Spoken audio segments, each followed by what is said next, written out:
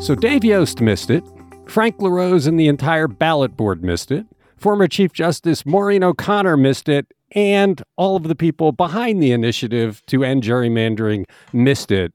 I never want to hear anybody complain about our typos again. Amazing story. They have to start over because they had a typo.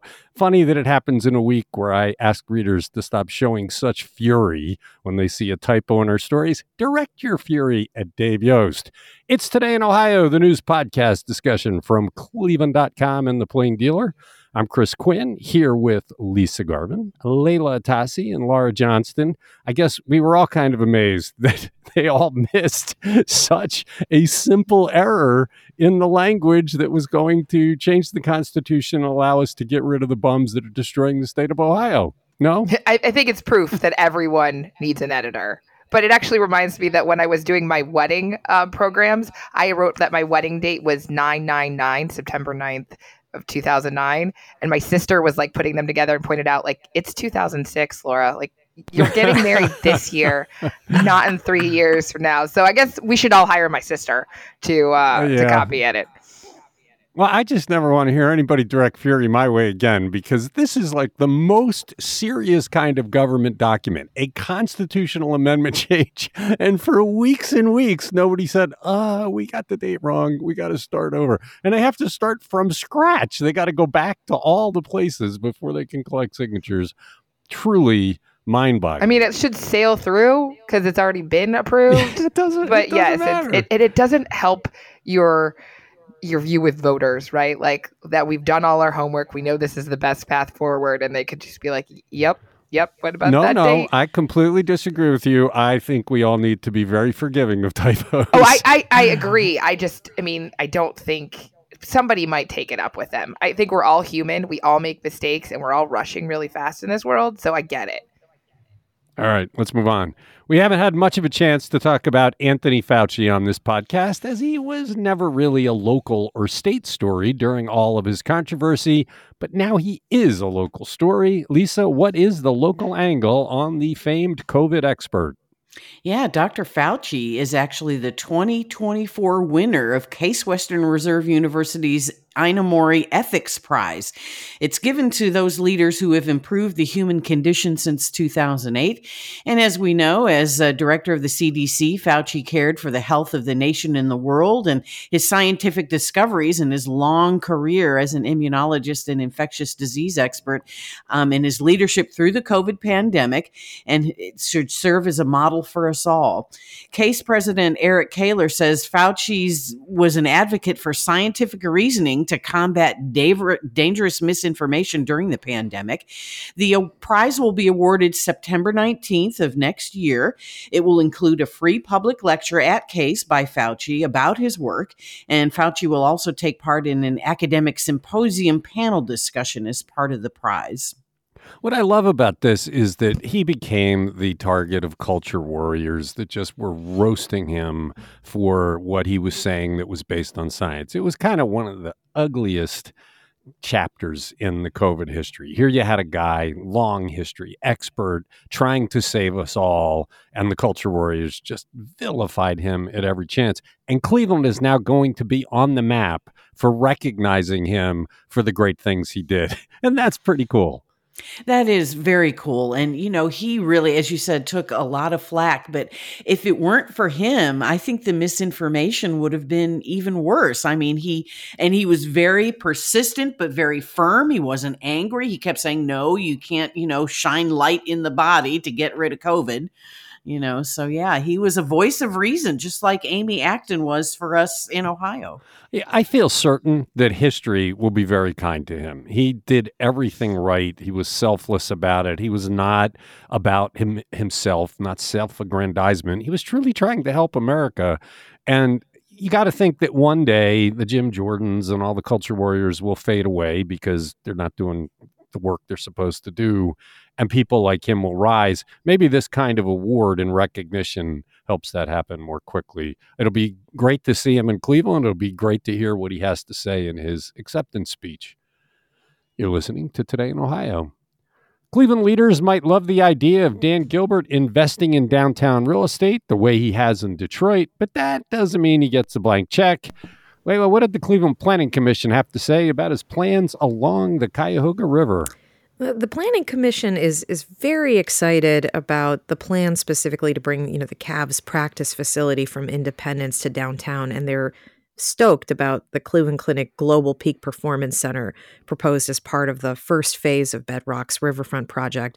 This facility will provide state-of-the-art diagnostics to help the Cavs and other athletes improve performance. It'll also serve high school and college athletes and amateurs and non-athletes.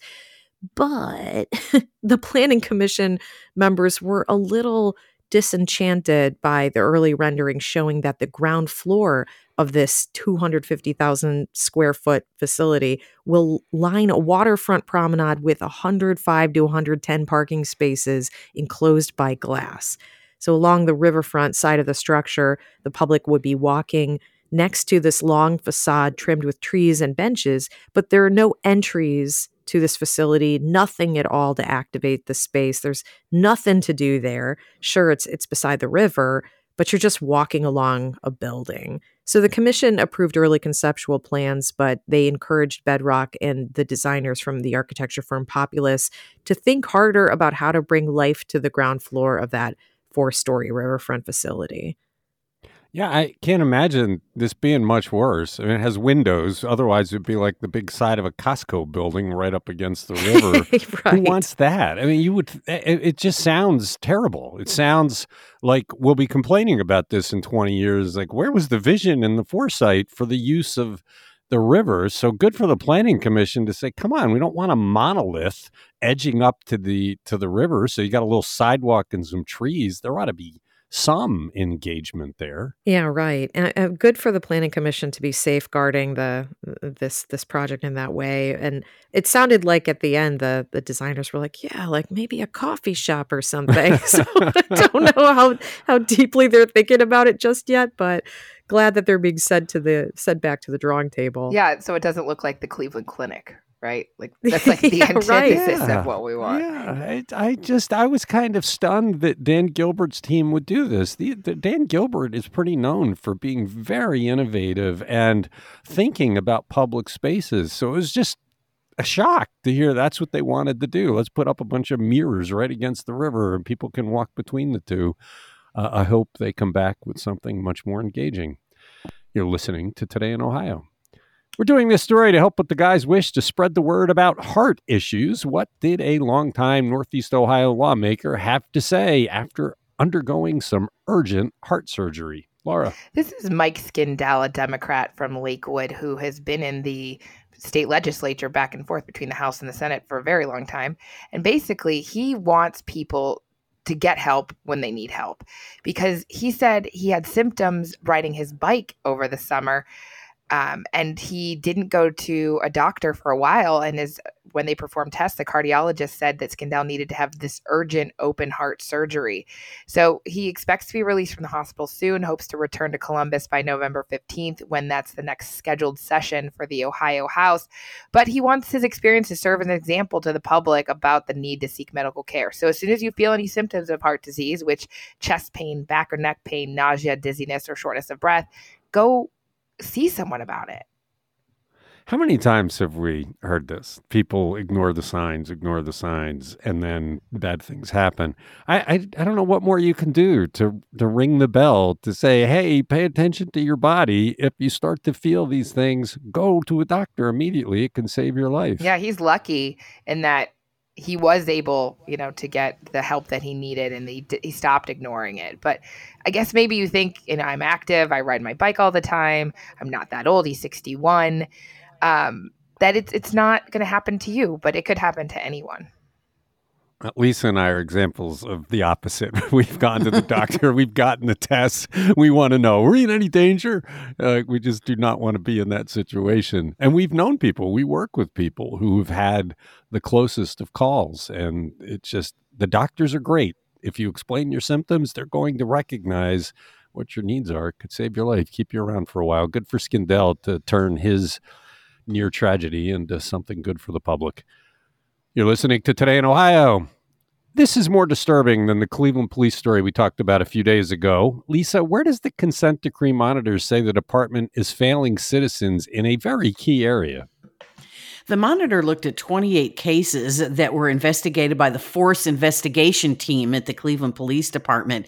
They found that this team failed to perform timely and unbiased investigations into police use of force cases.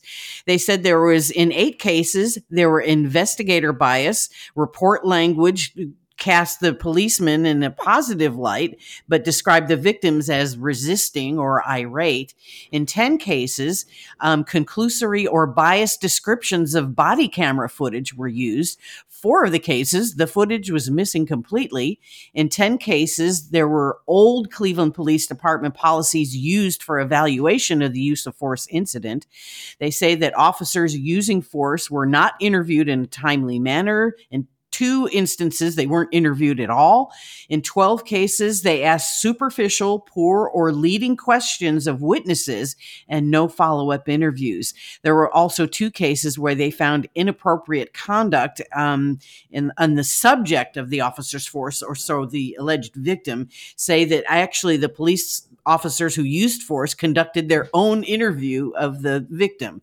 Cleveland spokesman Tyler Sinclair says the city actually has made demonstrable progress in the consent decree, and they say that the city has excelled in use of force incidents. Look, I'm astounded. We're 8 years into this consent decree, and this is the heart of it. This is the very basis of what's going on. Police were beating the hell out of people. We had done entire projects about this that were used as evidence to get the consent decree. If you're going to fix something, you have to fix this, and they haven't. Tyler Sinclair can yap all he wants. This is an abject failure of the police department in one of the central issues of this consent decree. I hope they never lift the consent decree. This is ridiculous.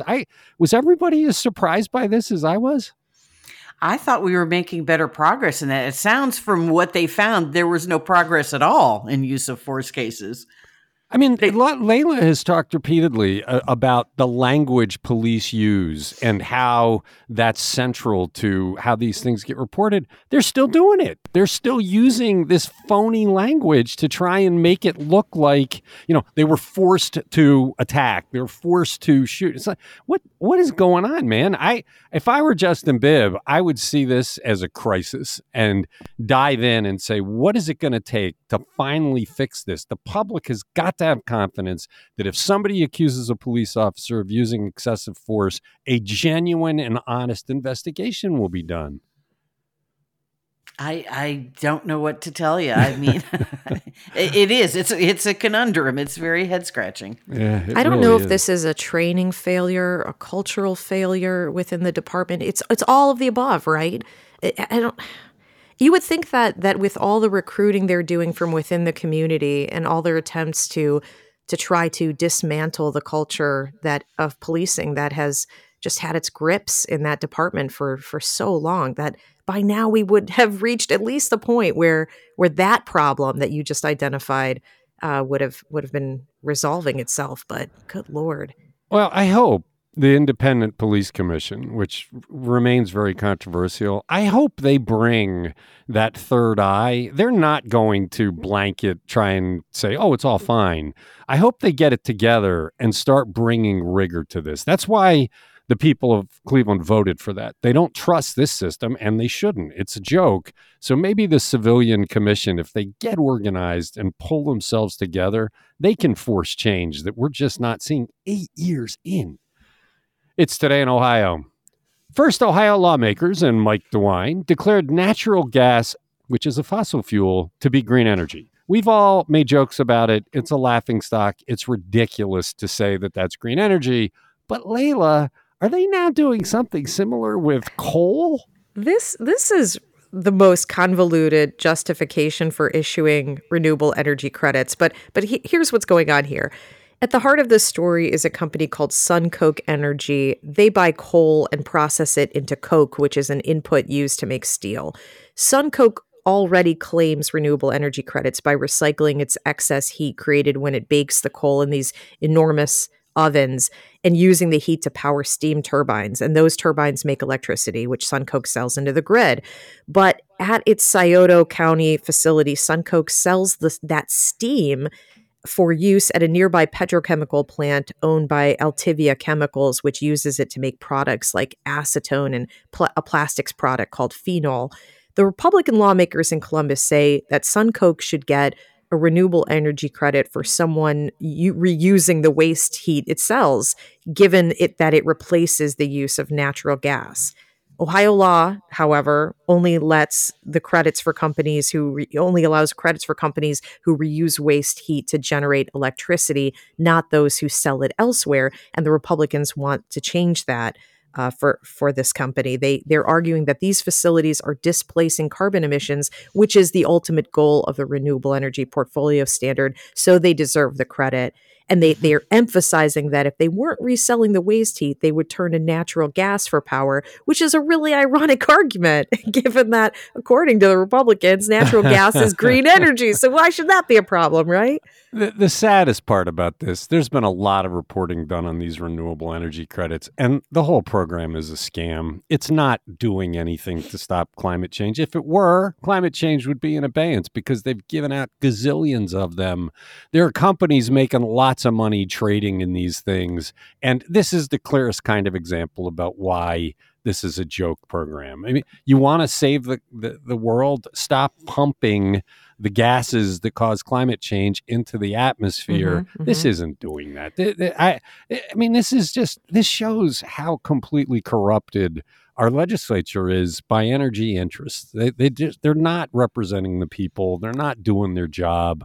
It's a mess. We have to pass the gerrymandering law so we throw all these folks out. Because if this is the kind of thing they're doing, our children in Ohio are doomed. Right. And the Democrats in this case are arguing that this particular company is guilty of all kinds of environmental sins and that they should never get a renewable energy credit just for selling off a bit of their waste product while they're spewing toxins into the air, as you said.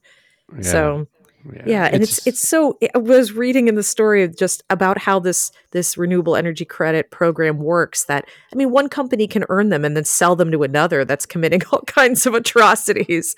It's like, ugh. Will a single Disgusting. Republican in the legislature stand up to stuff like this? I mean, all these people are down there. They're elected. They take an oath. And not one of them stands up with common sense that says, what are we doing? This is ridiculous. Never. They just all go along working behind closed doors and doing crazy stuff. I mean, it just boggles the mind. Not one of them will stand up for the people of Ohio. They're just going to give stuff to corporate interests and collect their campaign donations. You're listening to Today in Ohio. The big ballot issues this season are abortion and marijuana, as we have discussed extensively on this podcast, but the ballots are loaded with local issues as well. Laura, what are some of the bigger ones in Northeast Ohio? Yeah, there's a bunch of tax issues that'll be on the ballot. Some places like Fairview Park, they want to fix up their Gemini Center pool. That's been talked about for years.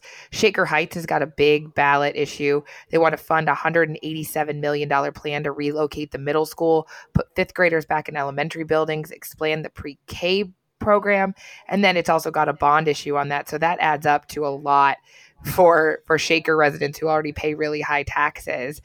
Cliff Pinkert, our overnight reporter, went through and basically aggregated a lot of our Sun news stories so that you can find them all in one place, which is helpful if you just want to know what's going on in the larger community. In Medina, they're deciding whether to allow bow hunting to help control the deer population within the city limits. City council said you can, but residents said, I'm not sure about this, and put it on the ballot to actually get some opinions. Pepper Pike has a really big issue about sidewalks. This is a really hot topic in Pepper Pike. While a city survey showed that a lot of residents want more walking paths and sidewalks, some people say it's going to change the appearance, the semi-rural feel of the community. They're also voting in a new mayor for the first time in decades in Orange. Well, I guess that's Orange. It's right next door to Pepper Pike. That's Kathy Mulcahy is stepping down. So same Brecksville is going to get a new mayor after Jerry Hruby announced in August that he's not seeking re-election after 36 years. So that's definitely going to change that city. Yeah, interesting. It's a lot of for each of those cities. These are pretty resonating issues, and it's good to kind of put them together so we can see what our sister cities are up to. Yeah, there's school board races in a lot of places, city council races, municipal court races, and these are hot topics in the communities where people live. People are making decisions, and so something on your ballot. Make sure you're going to vote early or November 7th. And our Sun newspapers have been covering these in detail, and anybody who subscribes to the Plain Dealer gets free access to the digital editions of the Sun newspapers so they can read about them there. Actually, they get access to all of them so they can read about theirs and their sister cities. It's Today in Ohio. J.D. Vance is Ohio's newest culture warrior, throwing all sorts of his culture war mud at the wall just to get headlines. But lo and behold, he got one of his initiatives through on Thursday. Lisa, what did he persuade enough of his colleagues to vote with him on? Yeah, Wednesday, the U.S. Senate approved Vance's proposal to ban the Department of Transportation from using federal dollars to enforce mask mandates. That passed on a 59-38 vote in the Senate. This would be an amendment to the transportation spending bill. But surprise, surprise, his Democratic colleague, Sherrod Brown, supports it. He said, the pandemic's over. I don't think there should be mask mandates. So that was an interesting twist. Vance says that this is a massive victory for personal freedom. He said, we saw countless abuses of authority during the pandemic, and people were enraged by unscientific mask mandates. And Vance, last month in September, he introduced a bill, the Freedom to Breathe Act, that would block the feds from requiring masks on public transit, domestic air travel, schools, and banning them from refusing service to people who don't wear masks. This only goes through the fiscal year, right? It's not in perpetuity?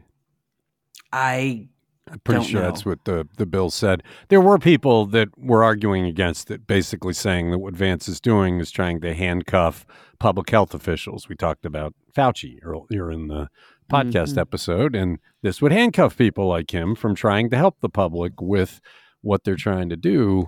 But there weren't enough of those to overcome Vance's train coming down the tracks, huh?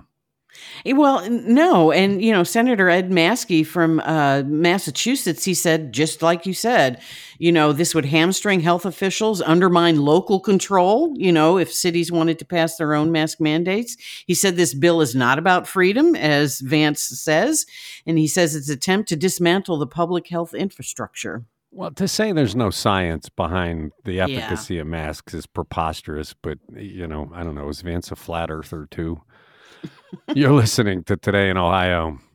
Northeast Ohio's most famous native son and Layla's favorite athlete, LeBron James, is working in some rarefied air on a new Netflix series. Layla, who are his partners, and what's the series about? According to the Wall Street Journal, James is in talks with Peyton Manning and Barack and Michelle Obama to create a basketball documentary series for Netflix that's similar to the NFL's Quarterback. That is an 8-episode documentary featuring 3 NFL quarterbacks, Patrick Mahomes, Kirk Cousins, and Marcus Mariota. All of the production companies representing LeBron, Manning, and the Obamas are fleshing out this project with the NBA, though it's unclear at this point which players would be featured in the series.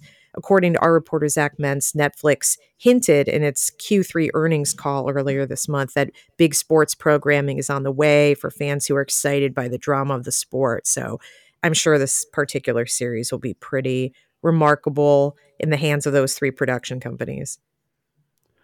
Yeah, I just, when you put him together with the Obamas, it's like, okay, this must be pretty serious stuff. I mean, you don't usually see the former president working with one of the legendary athletes. He's the oldest guy working in the NBA now. Isn't that hard to believe? Well, he's stayed in impeccable condition. I mean, his physicality is just amazing. I can't imagine he's going to retire. He's going to go for years to come, don't you think? Well, if he continues like he has, and as you said, he is an amazing athlete, he's set to break some more records based on age. He's going to do things people his age have never done before this season.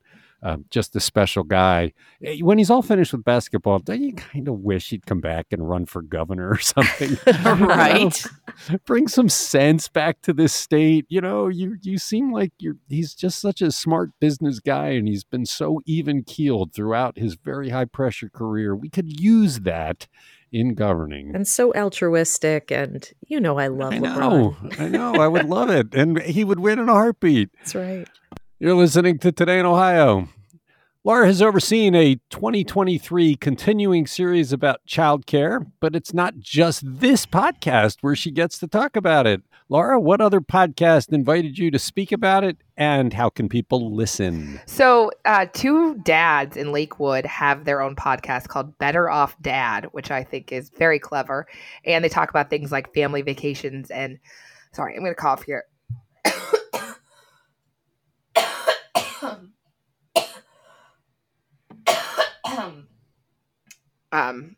I need a second. Sorry. We've all been there.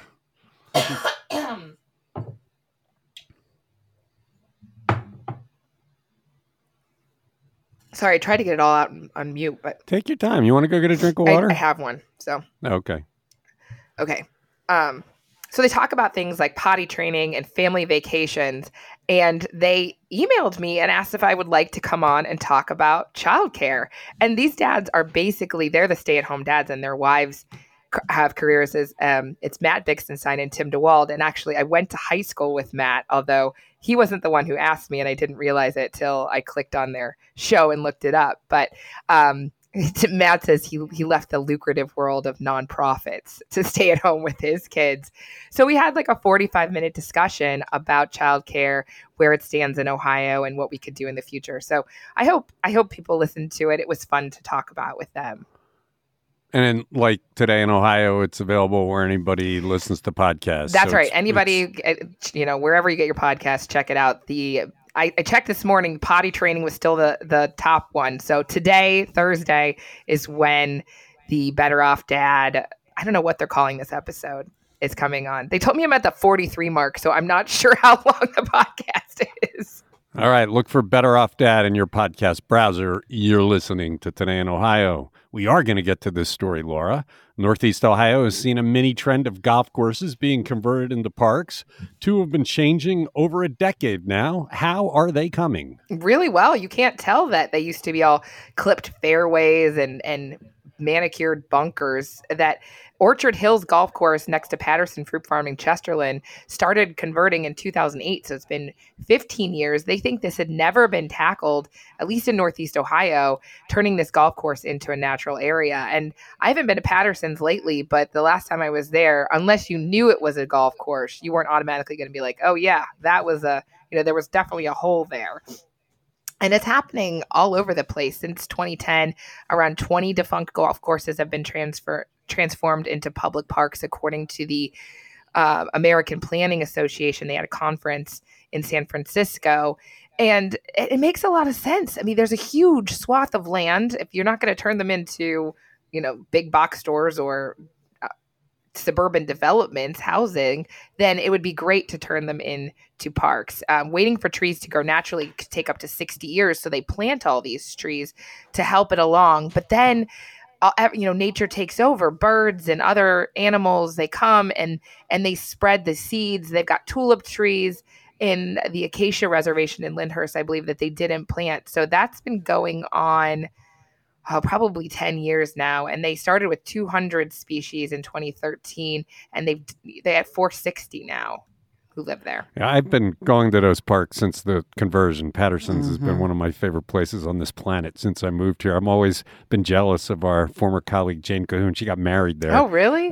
And I'm amazed in walking through both of these parks at how quickly the transformation has come. In the beginning, there was no missing these were former golf courses.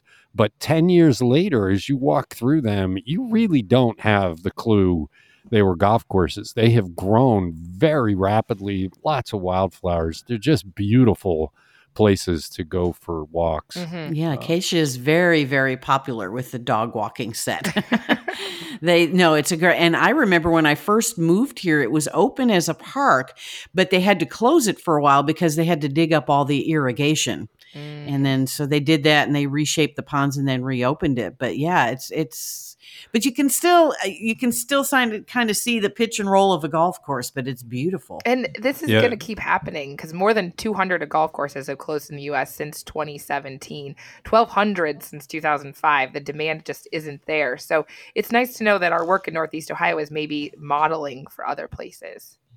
The cool thing about Orchard Hills being next to Patterson's is a huge draw right about now because people all want to go get their apple fritters and their pumpkins and their mums. I mean, it's a mob scene. This weekend will be the high point of it.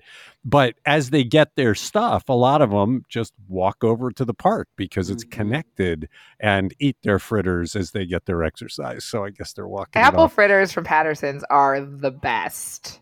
See, I go there a lot. And when I was leaving last time, I had a couple of pecks of my Jonathan apples.